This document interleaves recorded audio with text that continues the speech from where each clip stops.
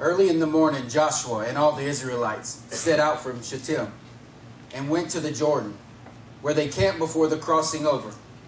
After 3 days, the officers went throughout the camp, giving orders to the people. When you see the ark of the covenant of the Lord your God and the priests, who are Levites, carrying it, you are to move out from your current positions and follow it. Then you will know the way to go, since you have never been this way before. Standing on the edge of the promise, God commands his people. He commands his people. Could you imagine that Joshua leading a country of God's chosen people, and they look over a great division into the promise, yet there's something that God has to do miraculously in order for him to get it. If I come off today as angry or frustrated, maybe it's angry or frustrated at the flesh. I mean, sometimes you ever get sick and tired of being sick and tired? You've heard this? Yes. You get sick and tired of the flesh running your life. You get sick and tired of the sin in your life dominating you. It's hard to preach to a crowd where you know just about everybody. But in a sense, it's easy too, because you know they're just like you. Amen. They're just like you.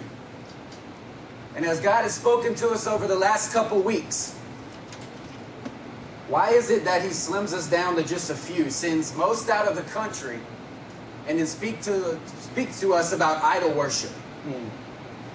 You know what that does? It goes, okay, it can't be them because they're gone, and there's just a few of us in the room, so that narrows the percentages down, and it must be me. It must be me.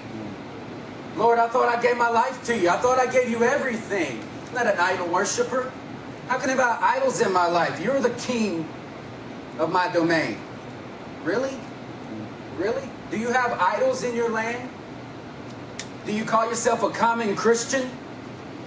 If you call yourself common, there is no such thing.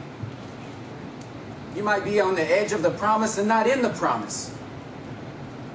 You might be on the edge of the promise and not in the promise. You know what this means? Exclusion from the promise.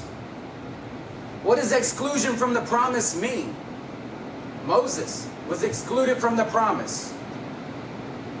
He was excluded from the promise. Does that mean he was excluded from the presence of God for eternity? Did we not see him on the Mount of Transfiguration? Did he not say that he went to see his fathers?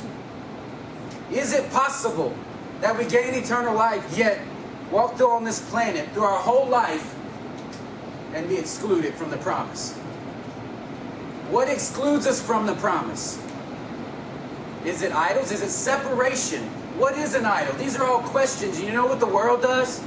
It points out all the problems and gives you no answers. It gives you no answers. But you know what the Word of God does? It heals you. It gives you the answers. As I gleaned into the book of Joshua, and if you'll appease me this day, I'm going to call him Yeshua, because in Hebrew this is his name. And I think it'll paint a picture for you without me even speaking to you. Because when you say Yeshua, you say the same name, which is Jesus. And when you look into the Word of God and you see Jesus as he leads the Israelites, God's chosen people, on the edge of the promise, and they look over in it, but they're not quite in it, something happens. Something happens where they have to trust God, where they have to put their foot in the water before it even parts. I want to do something today. I want to provoke a fight. I want to provoke an attack on you. You say, why do you want to do that? Because God said, I harden their hearts and provoke them to attack you so that you may eliminate them, and so there will be no more enemies in your land. I'm going to bring them before you so that you can conquer them. I'm going to bring them before you so they'll be no longer in existence. This is why I do that. I show you mercy and love by bringing your enemy in front of you. And if I get him in front of you, you're going to recognize that I put the power in you. I put the strength in you. And I put the weapons in your hand to conquer it. Did I not command you? Did I not command you? Be strong and courageous. He's equipped you beforehand for the battles he has set before you. Amen? Amen. When you look in the book of Joshua, if you see in Joshua failure, if you see mostly failure in Joshua, you see God's people and you see some of the fights that they fought and you go, well, they won most of them, one or two they lost. Then maybe it's the failure that's in you, and it doesn't have to be that way. Why is there failure in your life when God said He'd come to conquer this? Stand up, get off your face, God said to Joshua when he found himself losing the victory. He said, get off your face. The reason there's failure, the reason you lost the battle is because there's sin in the camp. Brother Charlie pointed out very clear to us, the sin in the camp. And that it was in their own personal tent. All the way down to Joshua's own son. His own son. It was in his own tent, under his own earth, where he hid it. They found sin. And this was the one sole reason that they lost the battle. You got it? One man held sin. Yet the whole army was defeated. Your actions, your life is affecting someone else. I'm going to provoke an attack. The way I'm going to do that, when I put the word of God out today, something's going to attack your thoughts. Something's going to attack your mind. As I'm speaking, sleepiness will come on you. As I'm speaking, your thoughts will reign somewhere else because the sin nature reigns. This means there's idols in the land. This means there's something of separation. I want you to focus today. Focus like flint. That means forward, straight, not giving up, being determined to tell the flesh, today, I'm going to listen. Today, I'm going to give heed to the word of God, and I'm going to let it change me. I'm going to let it change me.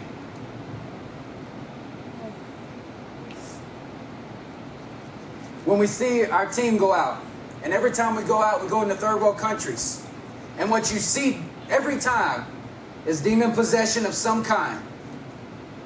And you say, why don't you see that here? Why don't we see great miraculous signs here? Well, let me ask you something. Do you see great quantities of demon possession among us? Do we get that every Sunday? No. You know what we get? Idol possession. We get idol possession.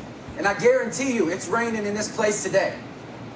In this place today, idol possession reigns. Because like Brother Zeke said, it's beautiful. It's seductive, and it's got your mind somewhere else. You don't even realize it. You know why? Because your flesh likes it. You say, I can't be an idol worshiper. Oh yeah? The word says you are. Now that didn't come from me, that comes from the word. And you can deal with that with the word. This is the word fighting for me. So I put it out. Now you deal with the word, not me. Amen. Turn with me to Joshua 3.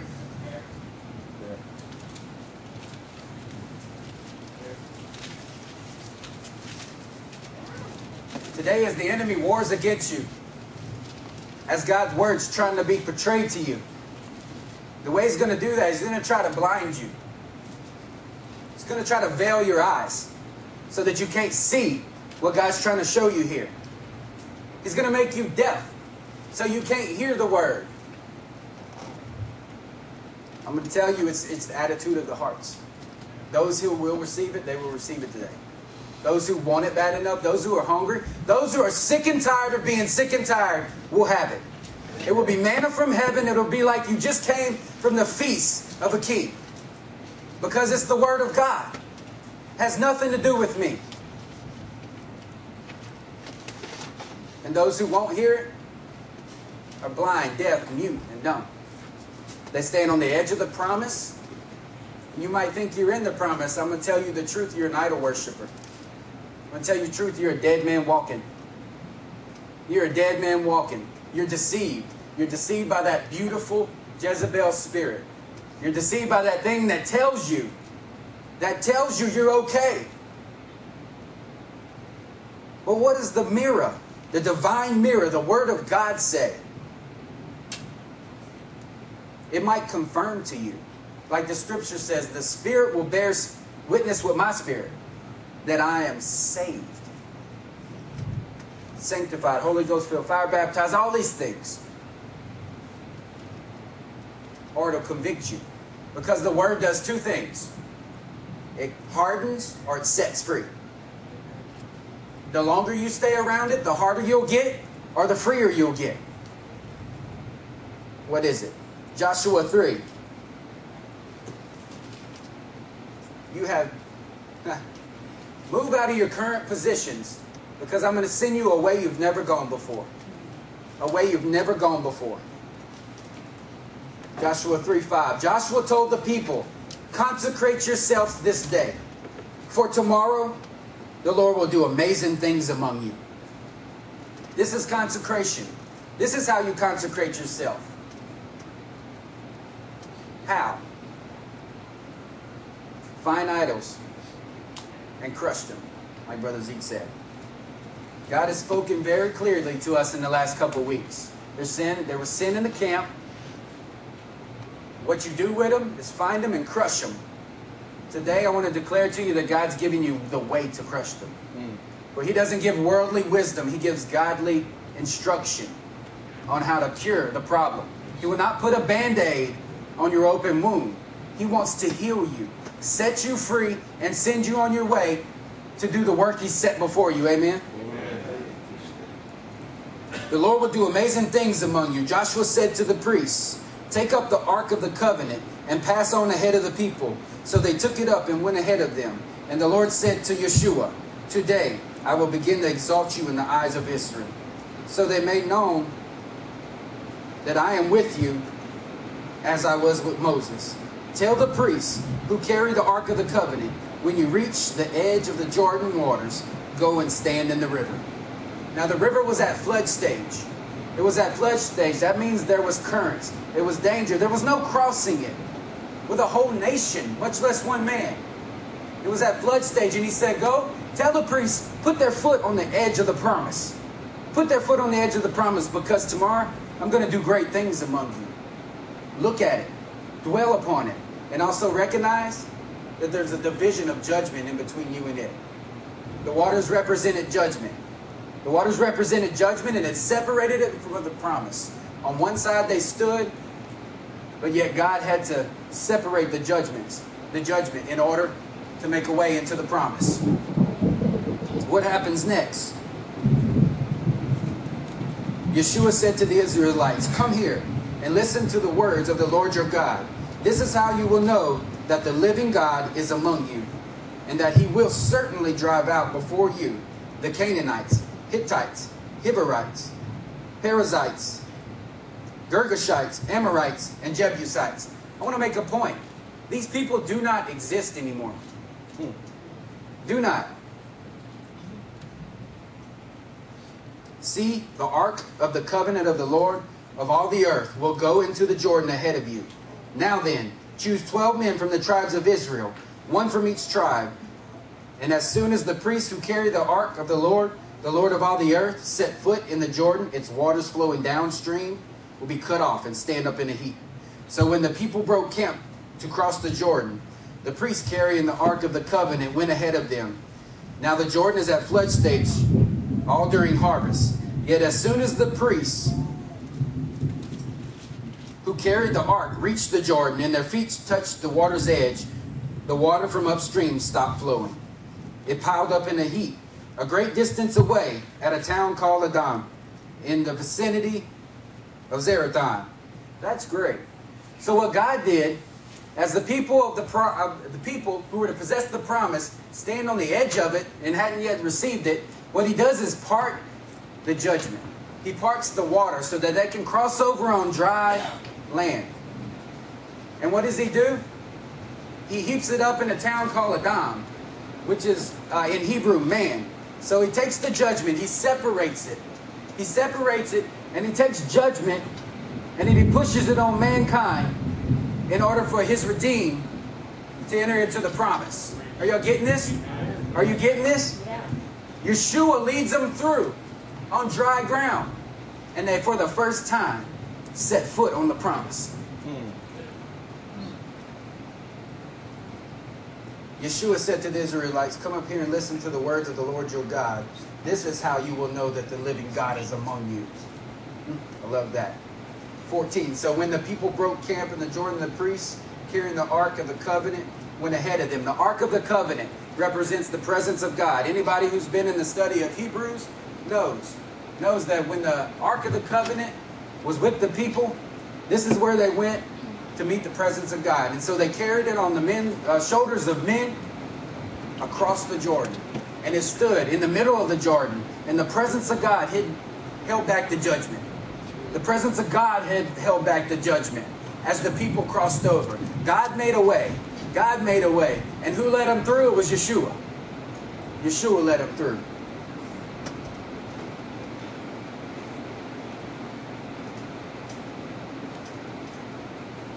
So the people crossed over to Jericho. 17. The priests who carried the Ark of the Covenant of the Lord stood firm on dry ground in the middle of the Jordan, while all Israel passed by until the whole nation completed crossing the ground. When the whole nation had finished crossing the Jordan, the Lord said to Yeshua, choose 12 men from among the people, who from each tribe, and tell them to take up 12 stones from the middle of the Jordan, right from where the priest stood, and to carry them over with you and put them down at the place where you will stay tonight. So Yeshua called together 12 men he had appointed from the Israelites, one from each tribe, and said to them, go over before the ark of the Lord your God into the middle of the Jordan.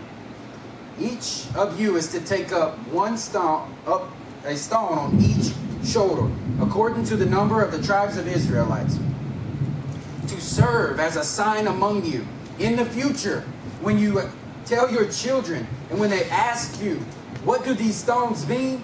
Tell them that the flow of the Jordan was cut off before the Ark of the Covenant of the Lord. When it crossed the Jordan, the waters of the Jordan were cut off.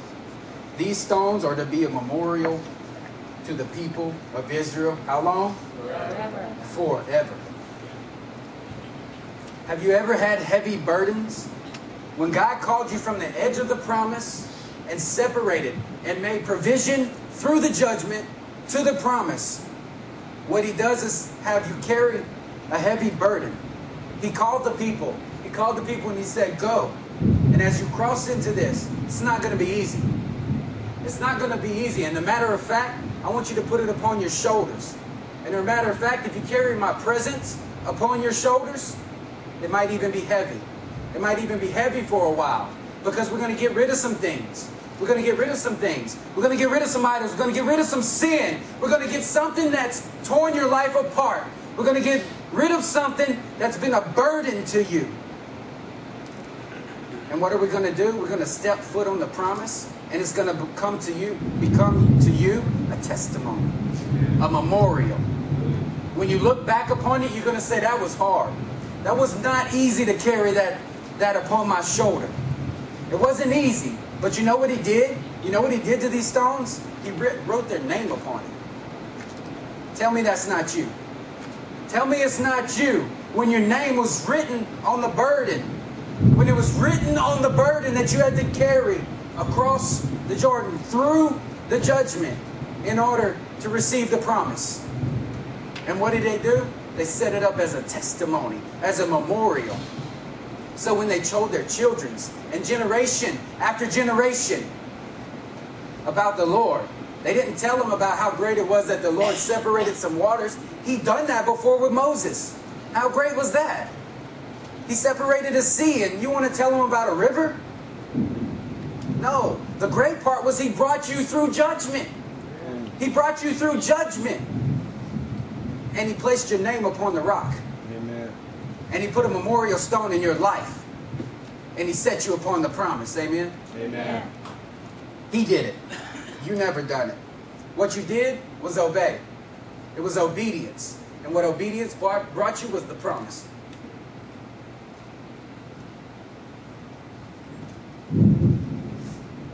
"15. The Lord said to Joshua, command the priests carrying the ark of the testimony to come up out of the Jordan.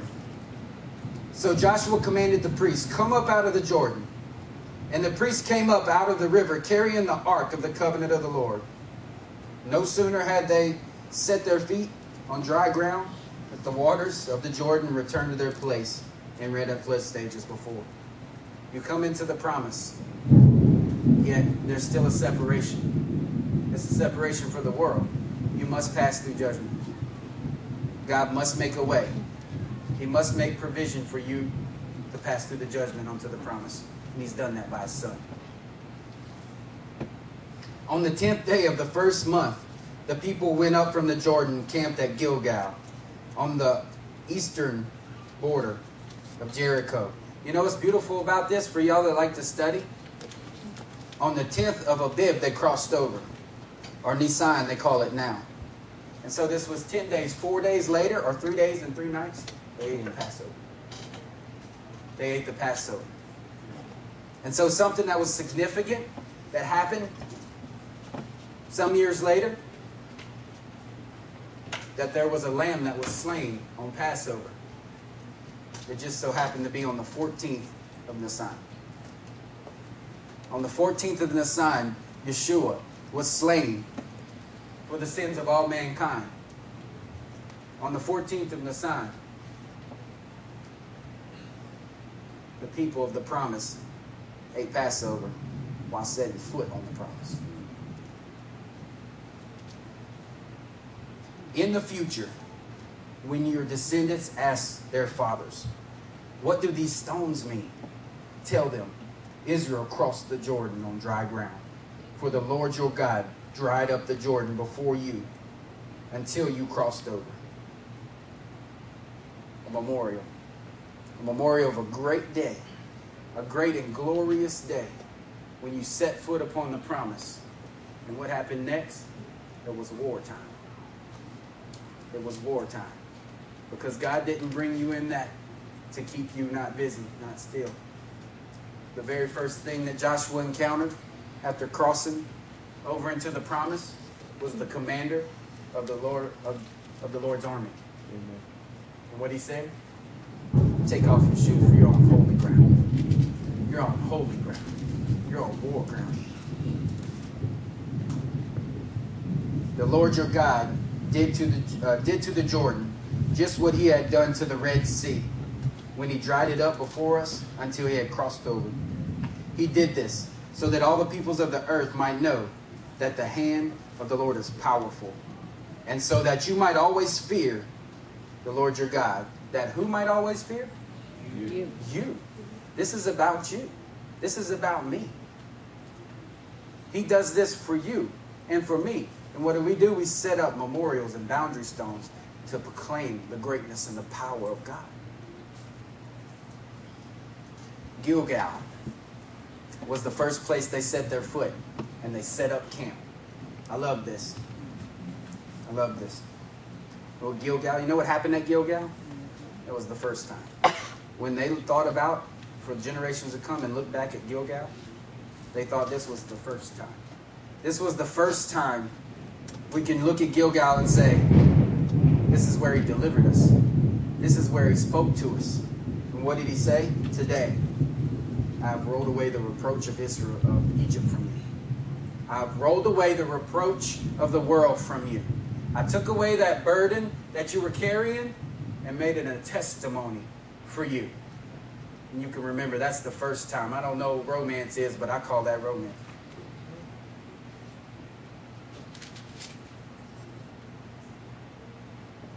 Later, Gilgal became the judgment seat. Samuel sat as judge in Gilgal and made judgment upon the people of God. The first time. This is where sacrifices were made. This is where altars were set up in Gilgal. This was their camp. This was the place that they came back to when they would go out for war and come to rest. They would rest in Gilgal. It was their home camp. Tell me this is not me and you. Tell me. Tell me the stones aren't me and you. Tell me the promises wasn't meant for you and I. I love it. Something else happened. This is a place where they ran into a people called the Gibeonites. A city on a hill is what their name meant. And what did they do? Joshua and the Israelites made covenant with them. They made covenant with them. The only people out of the whole promise that submitted to the will of Yeshua and the people. The rest of the promise, they all come against them. And they paid dearly for it. Chapter 5. Now when all the Amorite kings west of the Jordan and all the Canaanite kings along the coast heard how the Lord had dried up the Jordan before the Israelites until we had crossed over, their hearts melted, and they no longer had the courage to face the Israelites.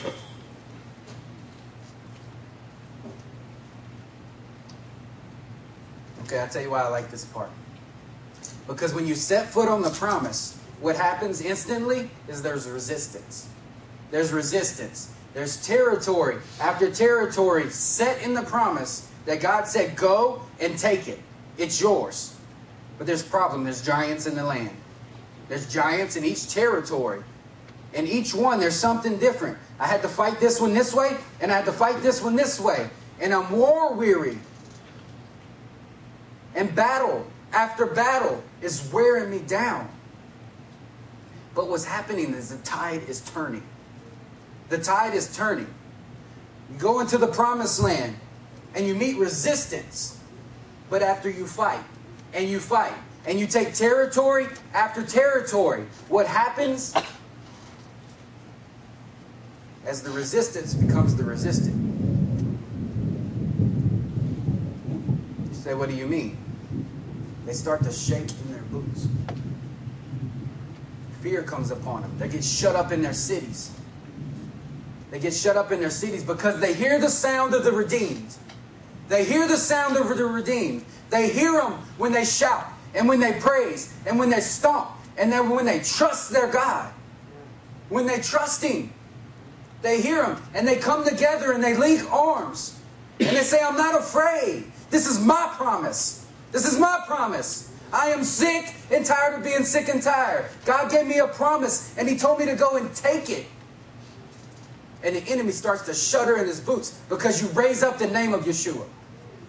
You raise up His name and you take authority, the blood-bought authority that was given to you, and you say, it's mine.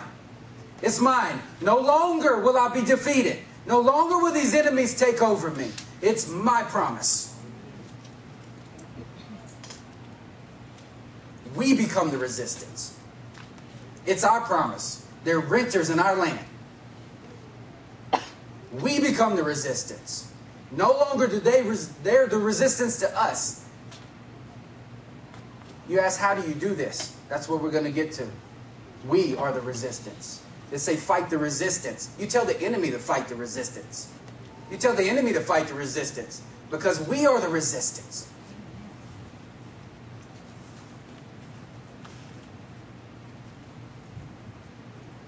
I'm talking about reputation. I'm talking about the reputation of the body of God. I'm talking about the reputation of the body of Messiah on this planet. When people look among us, when the enemy tries to come against us, when idols reign in our land, when they try to dominate our lives, when they try to penetrate our hearts, when they try to take over the promises that God gave us. He promised. He's our Father. He promised. Where's the fault? Where's the fault?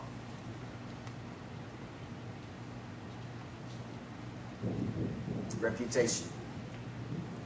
Are we the hope of the nations? Are we Messiah to the rest of the world?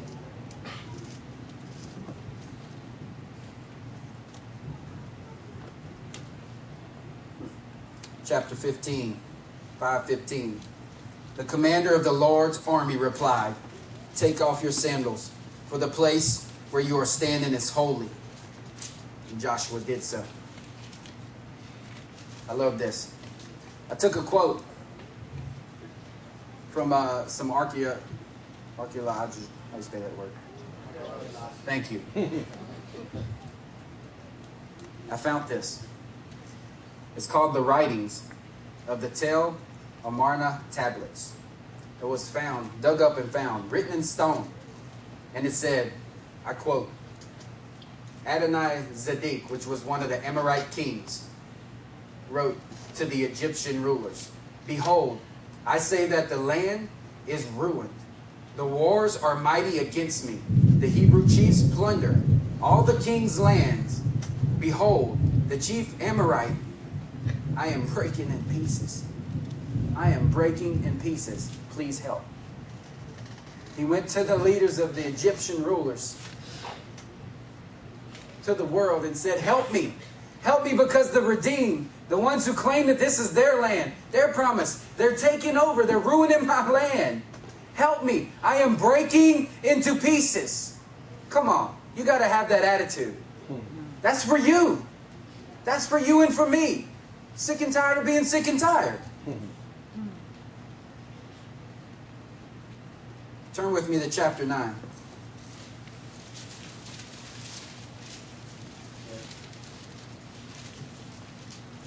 Now when all the kings west of the Jordan heard about these things, those in the hill country, in the western foothills, and along the entire coast of the Great Sea, as far as Lebanon, the kings of the Hittites, Amorites, Canaanites, Perizzites, Hivites, and Jebusites, they came together to make war against Yeshua and Israel.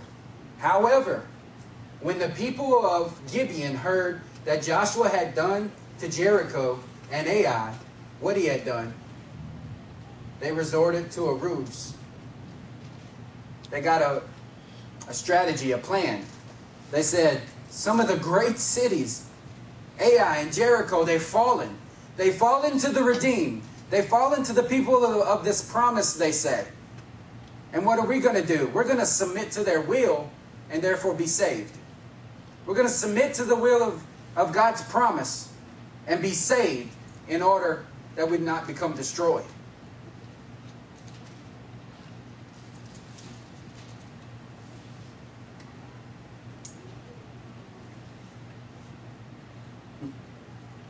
So what did the Gibeonites do? They dressed up. They dressed up in order to save themselves. They succeeded. They got Joshua and Israel to make a covenant with them. They said, we are a faraway country. We're a faraway country. We don't live near you, which they did. They lived next town over. And they said, please make a covenant with us that you will not destroy us like you did the rest. Joshua said, no problem. Mercy triumphs. Okay. But then he found out. But the problem was he already made covenant with them. He already made covenant with them. And even though their sin was found out, the covenant saved them. The covenant saved them. What did he say? He said, from this day on you'll be cursed. You're going to be woodcutters and water carriers in the house of your God forever. House of my God forever. I love this because what I found, the King James Version says, hewers of wood and drawers of water. Hewers of wood, drawers of water. And if you dig even deeper, it says that they would be also carriers of wood and seekers of water. Come on. I'm talking about carrying a cross. I'm talking about carrying a cross in the house of our God. I'm talking about water seekers, the ones who draw water for the house of God. This is not me speaking to you. This is the Word. You see why psychology doesn't have the answers? Medications don't always have the answers. But the Word of God always has the answers. Worldly wisdom gives all the problems but no solutions. The solutions are always found in the Word of God. Look at chapter 10.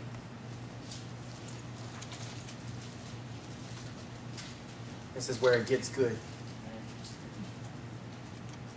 In Jewish history, what's about to happen is called the greatest war in Jewish history.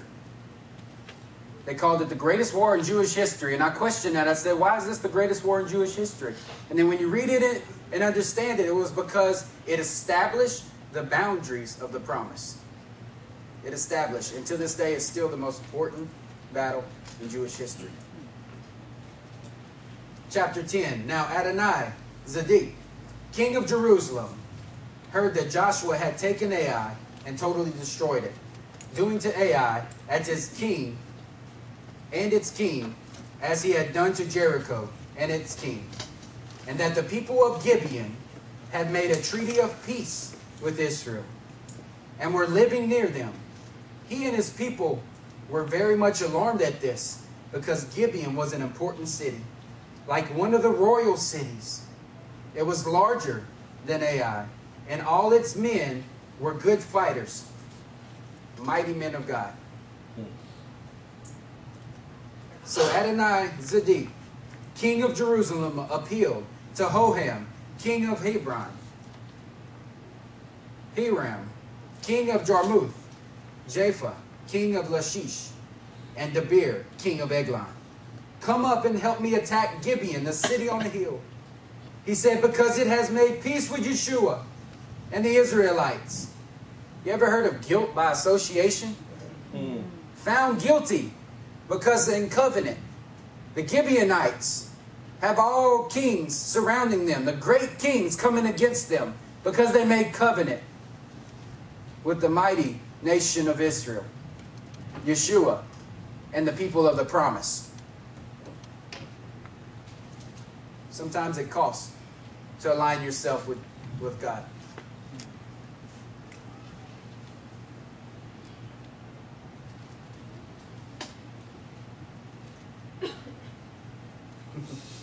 I love this. Then the 5 kings of the Amorites and the kings of Jerusalem, and they name all 5. If you're a city on a hill and you found yourself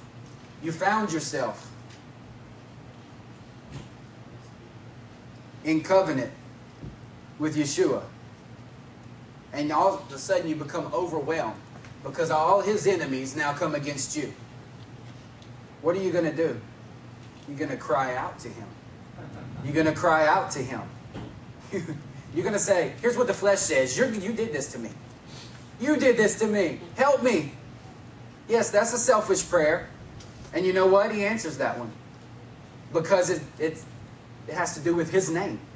His covenant. He knew what he was doing when he bought you. He knew what he was doing when he would cut a blood covenant with you. He knew that he would have to step up and fight for you. This is why he did it. So you would know. So you would come to know him. So you would come to know who he is and what his name actually means.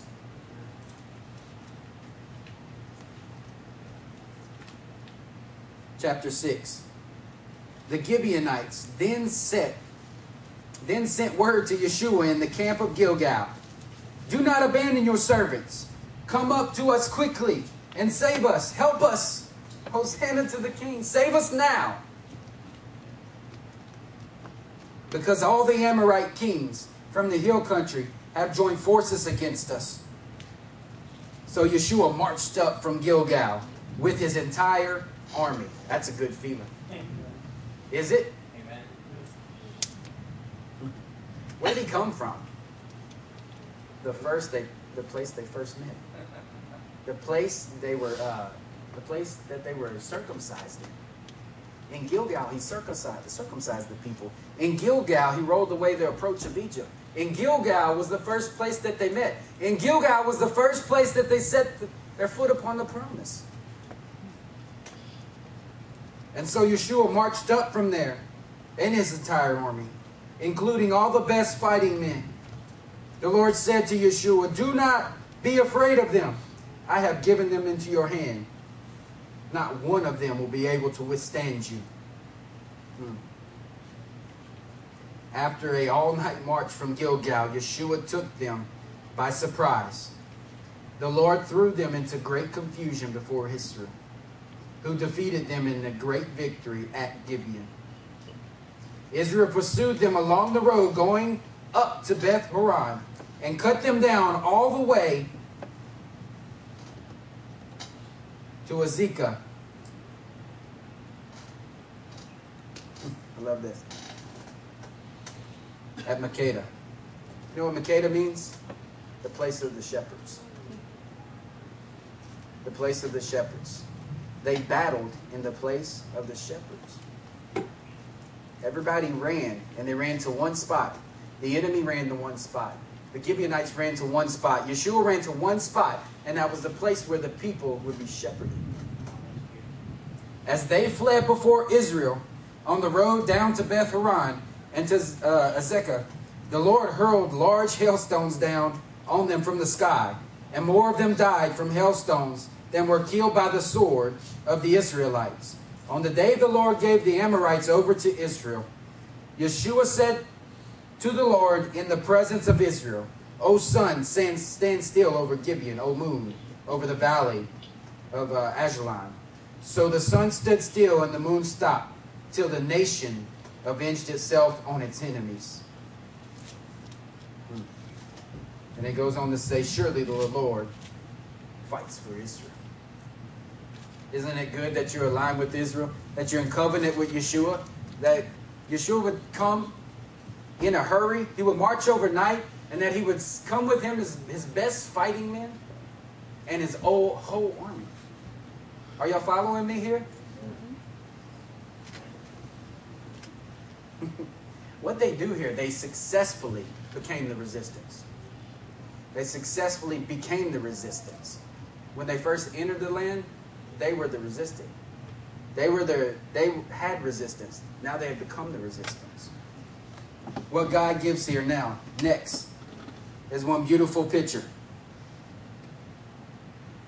As the sun stood still and the moon stopped, what he gave was 5 ways out. 5 ways out. And we know in the Bible the number of 5 is the number of grace. I want to tell you today that grace is not your avenue to freely sin. Grace is your avenue for a way out of sin. And as we see 5 kings here, it has something to teach us. And I'm going to show you that today. Amen? Amen. Chapter 16. Now the 5 kings had fled and hidden in a cave in Makkedah. When Yeshua was told that the 5 kings had been hidden in the cave of Makkedah, he said, roll away large rocks up to the mouth of the cave and post some of your men there to guard it. But don't stop. But don't stop. So we're in the place of the shepherds again, in Makkedah. And we got 5 kings. And so today we're going to look at 5 kings, and I'm going to tell you this. They can be 5 attributes, or they can be 5 idols. They can be 5 strongholds in your life, or they can be 5 ways out. 5 ways out. And 5 ways into the promise of God. Amen? Can you help me, Z?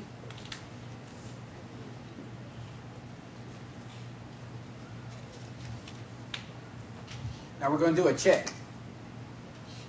Who's having trouble listening? Who's having trouble receiving? Because I told you I was going to provoke an attack. And I got to tell you, there's things unseen going on in here. I'm not asking anybody to raise their hands. I'm asking you to do a heart check. I'm asking you to do a mind check. I'm asking you to ask yourself, am I under attack? I'm asking you to ask yourself and look deep in your heart. Are there things trying to separate you from hearing what God has for you today? Because you did not come here to leave the same. You did not come here to be unfed. Why did you come here? Did you come here because somebody made you? Did you feel obligated? Or is it your love for the Lord? Because I want to tell you, the intentions of your heart can separate you from God. The intentions of your heart can separate you from the promise and the things that God wants to give you. Why did you come here today?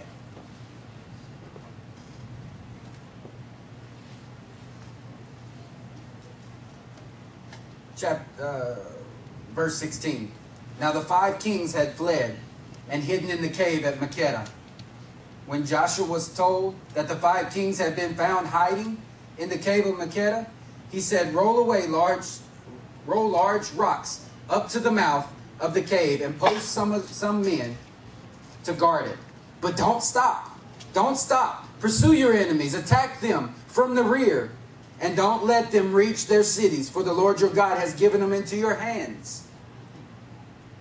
So where are we at? We're in the place of a shepherd. And we have 5 kings. And their armies are still on the loose. So what Yeshua does is he closes them up in a hidden place. He captures them in a cave. And now they're hiding. They're hiding. And their armies are still open for war. So the people go back and they defeat every one of them. They defeat every one of them. And then they go back to deal with the head or the authority or the issue or the root of the problem. And here at Makkedah, in the place of the shepherd, they deal with the root issues. And so when they open up the cave, the word of the Lord gives us a way out. And so what we have behind here today is 5 kings. We have 5 kings. And you're welcome to look at these notes and come up here after, because I understand they're small and not everybody can see those, but I want you to bear with me. And I'll tell you what they say.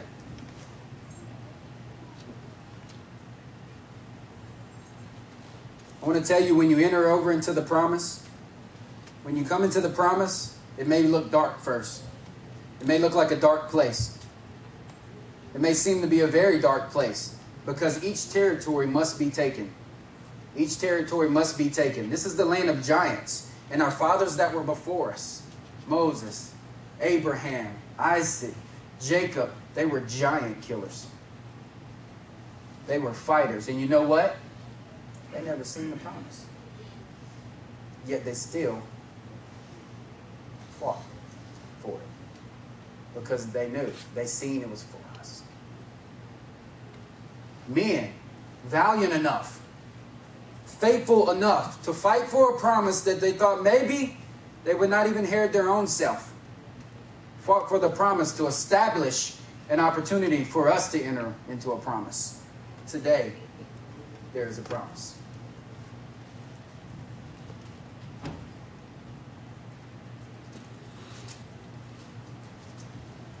Verse 20. So Yeshua and all the Israelites destroyed them completely, almost to the man, talking about the armies.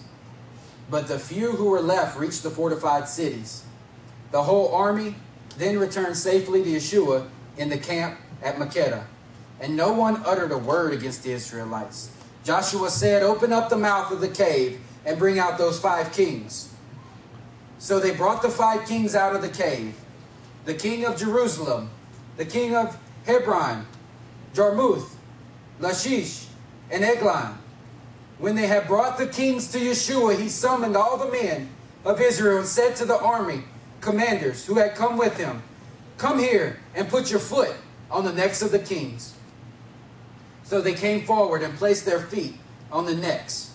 Yeshua said to them, do not be afraid and do not be discouraged. Be strong and courageous. This is what the Lord will do to all the enemies you are going to fight. Then Yeshua struck and killed the kings, and hung them on 5 trees. And they were left hanging on trees until morning. Until evening.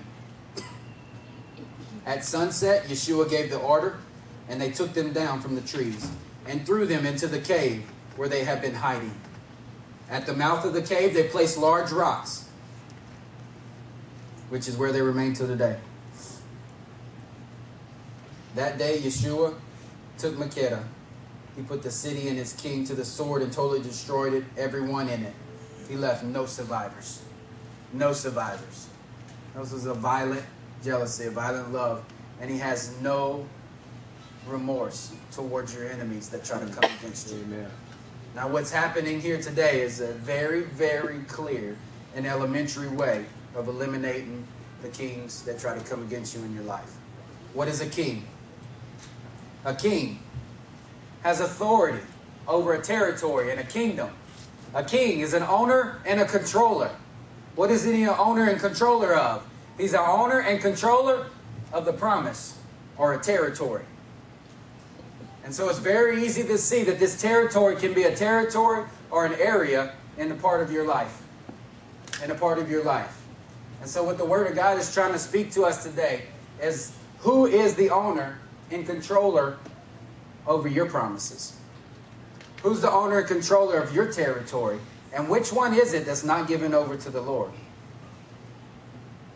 Adonai Zadik means Lord of righteousness. Lord of righteousness. You say, right off the top, you say, well, that sounds like our God. That sounds like our God. But let me tell you something. The idols in this world look like our God, but they're false. If there's a reality, there's always a counterfeit. Anything that poses or exalts itself against our God is an idol. Anything that separates you from your God, from the God, no, he's your God. He's the God. Because you're going to bow to him one day, today or at the judgment. Adonai Zadik, Lord of righteousness. Over what territory? He was over the territory of Jerusalem. What? Over my peace? Over the city of peace? Adonai Zadik, the Lord of righteousness, was a false king, a man-appointed king that sat upon the throne of Jerusalem. He was a man-appointed king that sat upon the throne of Jerusalem. God did not appoint him to be there. Y'all get that? God did not appoint him to be there. You know what this is? This is a false sense of peace. This is a false sense of peace. And you know how it's exposed? When the storms of life come. You got what you call peace, and when the storms of life come, you break into pieces. And you can't stand it. Everything that comes against you makes you crumble because you're not set upon the rock. Because there's a man-appointed king on your throne. There's a man-appointed king on the throne of your peace.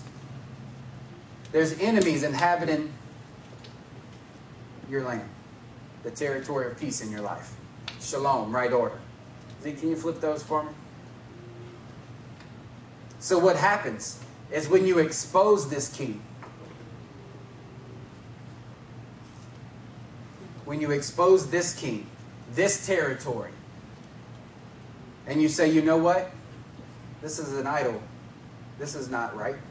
This is the giving over to the Lord. What happens is you put the God-appointed king as authority over Jerusalem in your life. You put the God-appointed king over Jerusalem in your life, and right order comes. Shalom comes. Peace comes. And what happens? This is the promise of peace. Your Father promised you peace.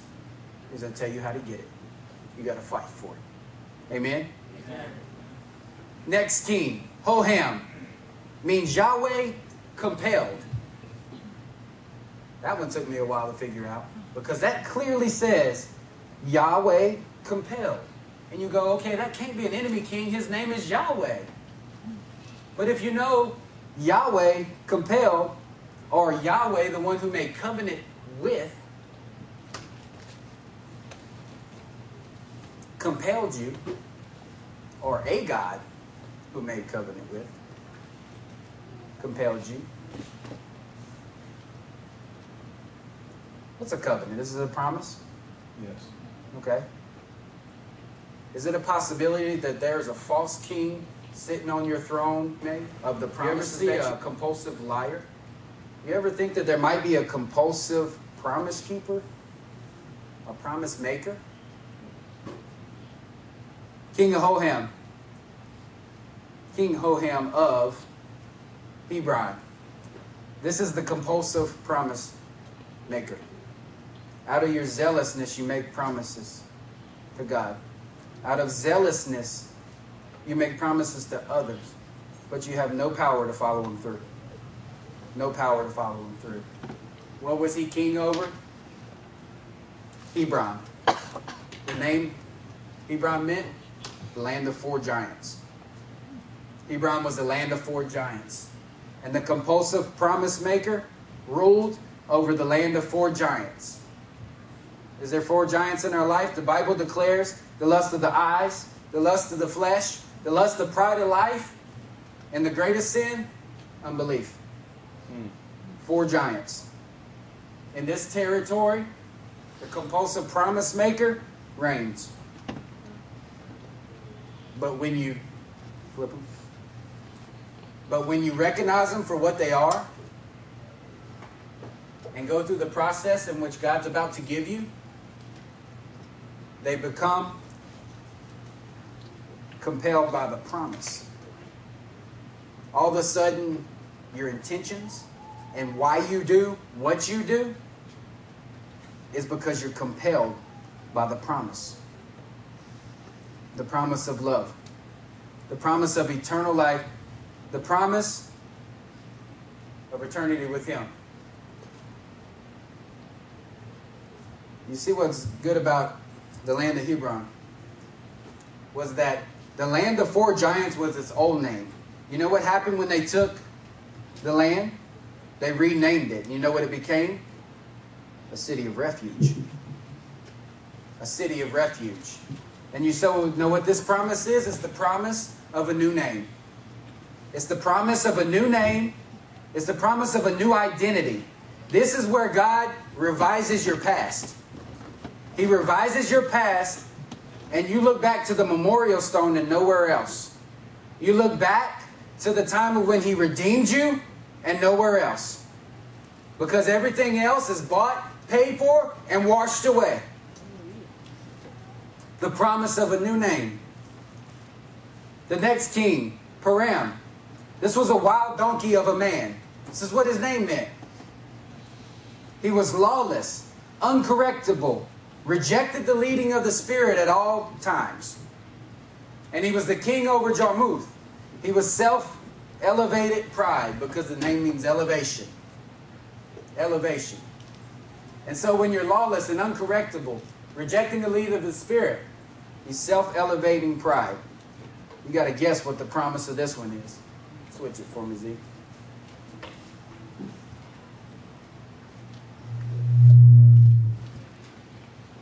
Y'all going to love this one. It's a prosperity message. This is the promise of favor. Tell me who don't want favor in here. Anybody does not want favor in here. This is the promise of favor. You know why? Because when you go from unteachable, uncorrectable, a donkey of a man, and you go to teachable, humble, and correctable, Proverbs 22:4.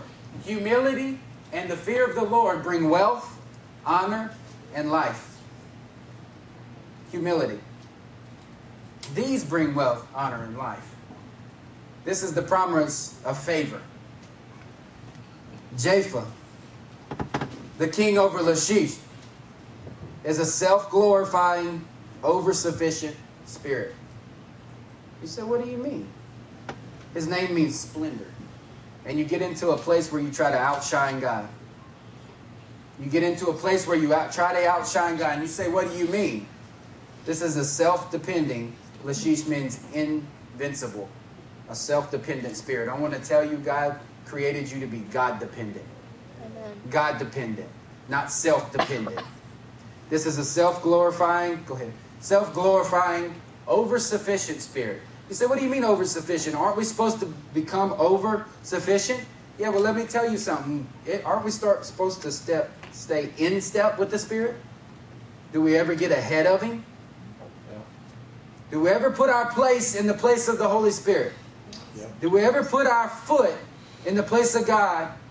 We take care of ourselves too much in order that He can't take care of us. Do we do for ourselves when He wants to do for us? What's this release? This releases the authority of a fearless joy. You say, what do you mean a fearless joy? Well, let me ask you something. When you become invincible, when you become God-dependent, the promise of provision, when you know God's going to provide, if you knew today that your bills would be paid for, that your mouth would be fed, as long as you trust God, will you not be fearlessly full of joy? Amen. Will you not have joy unspeakable and full of glory, like the Bible says? Will you not? I would. Do I have to fight that every day? Yes. Is it the promise that if I trust Him, I'll have a fearless joy? I'll have a fearless joy because He is my provider. I am no longer self-sufficient. I'm God-dependent. Debir. I love this one. The name means Holy of Holies, or the place of the Word in me. The place of the Word in me. What's the problem? When there's an owner and controller that's set on the throne of this area in my life, that's not God, but it's an idol, that's me and my man-made traditions. My own thoughts instead of His. My own logic. My own way of thinking. The problem is, like the prophecy that came forth, I don't have the Word in me. I don't have His thoughts in me. I have my own thoughts. And if that's all I have to go on, guess where your source is? Your source is you. And you, my friend, are corrupt. Your conscience is corrupt. You need a daily washing of the mind. Switch. Where's the territory that this reigns over? Eglon. You know what Eglon meant? Bull-like. Wait. A bull-like character.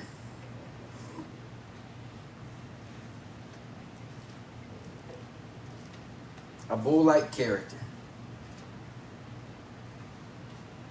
This.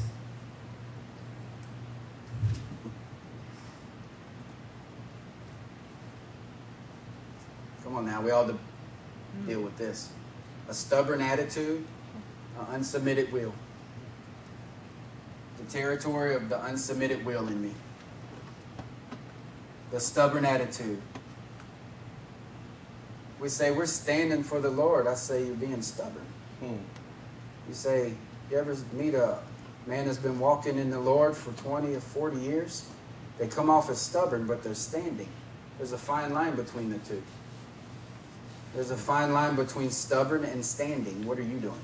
You know what this is? It's the promise of real freedom. It's the promise of real freedom. And how do you get it? His ways, His presence, and His thoughts.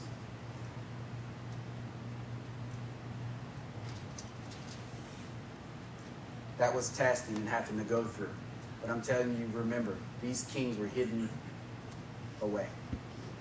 These were authorities that tried to come against the people of God. They were the heads and the source that tried to come against. They were idols in the land. They were idols in the land. What'd they do to them? Hid them in a cave. What's beautiful about Joshua 10 is he gives you a very clear way to overcome. So what Joy's going to do is put up point 1 of how to overcome. We're going to call it becoming the resistance. We know this one very well, don't we? Resist the devil, or resist the enemy, and he will flee. James 4:7, submit yourselves then to God. Resist the devil, and he will flee from you. Step 1. He put the stone over the cave, but he said, don't stop. Don't stop. Step number 2.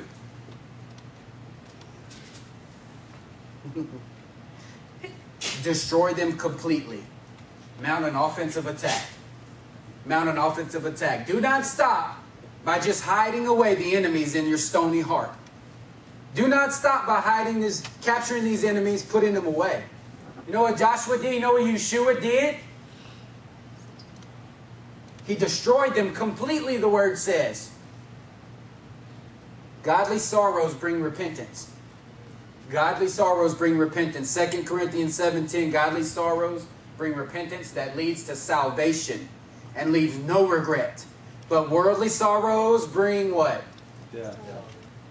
Death. Point number 3. Expose the enemies hidden deep in your stony hearts. I told you they were hidden in caves, right? What did he do? He exposed them. He took them out of the caves and brought them into public display. James 5:16, therefore confess your sins to each other and pray for each other so that you may be healed. The prayer of the righteous man is powerful and effective. Do you need effective, powerful prayer in your life? Amen? Next point. This is second scripture. 1 Corinthians 4:5. Therefore, judge nothing before the appointed time. Wait until the Lord comes. He will bring to light what is hidden in darkness and will expose the motives of your heart, of the heart. At that time, each will receive their praise from God. What is exposed and what is hidden?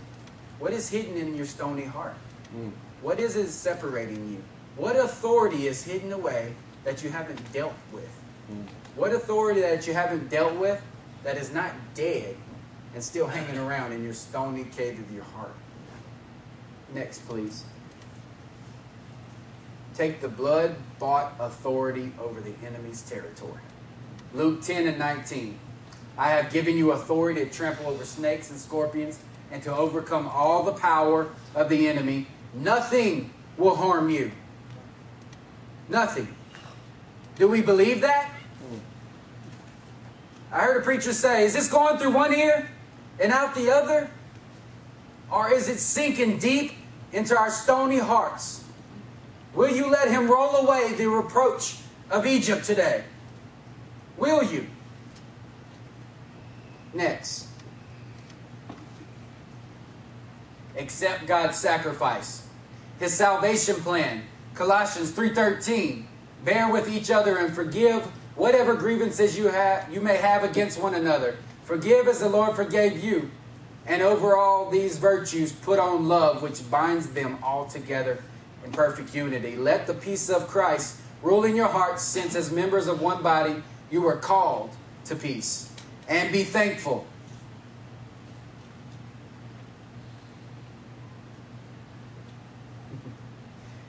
Recap before we move on. Yeshua comes to these 5 kings, pulls them out of a cave, says, do not stop. Destroy them completely. Opens up the mouth, takes them out. Come here, put your foot upon their neck, he says. Put your foot upon their neck. Take authority over them. And what you're about to do, do not be afraid. Do not be afraid. And do not be discouraged. What is he talking about? He's got his foot. He's got your foot on their neck. And he's commanding you. Do not be afraid. For what you're about to do might scare you. For what you're about to do, you might need courage for. You ever had to deal with an authority in your life? You ever had to deal with an authority? Something that had dominion over you, power over you, and you had to muster up some courage to deal with it? You had to muster up some kind of strength. Do not be afraid. He says, do it anyway. Do not be afraid, for this will set you free. What does he do? Joshua struck and killed them, hung them on 5 trees, and left them hanging until evening. Next, please. Move forward in victory. When he hung them on a tree, he made public display of the sin that was coming against them, of the idols that were in their life. He put them on 5 trees. And do you remember? When you hang a man on a tree, he became a curse. Is that right? He cursed the idols or the sins or the kings that tried to come against them. He cursed them. He made a public display of them. He took the hidden idols, the hidden sin, and he made a public display on 5 trees. But he wasn't done yet. Bury past idols. What was so different about heathen nations and the Israelites? Well, you would say they were kind because they buried their enemies. No, they were smart. They took these idols. They exposed them. They pulled them out the hidden places. They exposed them. They made public display of them. They destroyed them. And they buried them. Where'd they bury them? Back where they came. Never to be dealt with again. Philippians 3:12-21. now that I've already obtained all this, or have already been made perfect, but I press on to take hold of that of which Christ Jesus took hold of me. Brothers, I do not consider myself yet to have taken hold of it, but one thing I do know, forgetting what is behind and straining towards what is ahead, I press on towards the goal to win the prize for which God has called me heavenward in Christ Jesus. All of us who are mature should take such a view of things. And if on some point you think differently, that too God will make clear to you. Only let us live up to what we have already attained. Fighting for the promise. Are we getting this? A very quiet crowd, which I expected. I expected, because I'm going to provoke an attack. And if you're going to focus like flint, you're either going to be convicted and hardened, or you're going to be set free. And they can both look the same, because conviction and hardened, his glances a glaze over your eyes, and you go to sleep because you're not part of the kingdom. Yet on the other hand, you're focused like flint, and you're trying to hang on to every single word, because you know it's the word of life. For where can I go? Because you have the words of life. Where else would I go? Where else would I go? So, you have the words of life. I can't go anywhere else. I can't. Join with others in following my example, brothers, and take note to those who live according to the pattern we gave you. For as I have often told you before, and now say again, even with tears, many live as enemies of the cross of Christ. Their destiny is what? Destruction. Their God is their stomach. What? God can be your stomach? I'm sorry, I didn't know I had idol worshipers. You mean my own stomach can be an idol? That must mean my mind can be an idol. What do you mean? You mean if I don't have the Word of God and the right thinking, my thought processes and my pattern, if I'm dependent upon my own thought process and it's not washed by the Word, yes, my friend, you are an idol worshiper. And you have no part in the kingdom.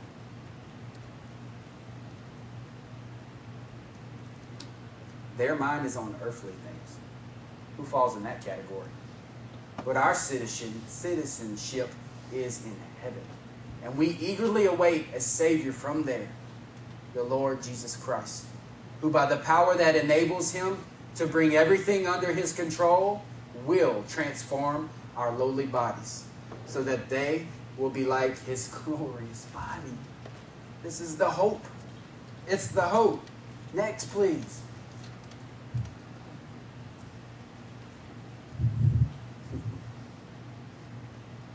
Have I not commanded you? Before we even started,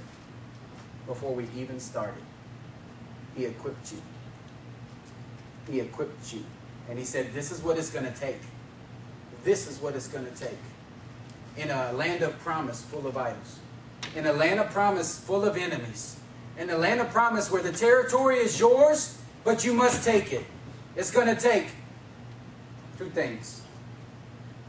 Have I not commanded you? Be strong and courageous. Do not be terrified. Do not be discouraged, for the Lord your God will be with you wherever you go. Do we believe that? Do we believe that? Yes. Do you have a spirit of slumber among you this morning? No, we have to. There might be idols in you. Are you sick and tired of being sick and tired? Yes. Are you tired? Are you weary from the war? Are you weary from the war that was set before you? Fight the good fight. Amen. Fight the good fight. There's good fights and there's bad fights. There's fights that Yeshua will come to your rescue. And there's fights that he will not show up. Because it's not allotted territory. It's not for you. But in every territory of the promise, he will show up with a mighty army. He will show up quickly. And what will happen next? is a mighty collision of an enemy.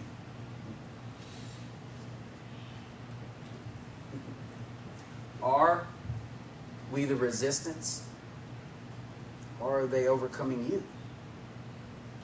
The word clearly gives us ways out. 7 points. 7 ways out clearly in the word. Not man-made. Count them. Look at them. Study them. They're for you. It's elementary. You know what it takes? Obedience, strength, and courage.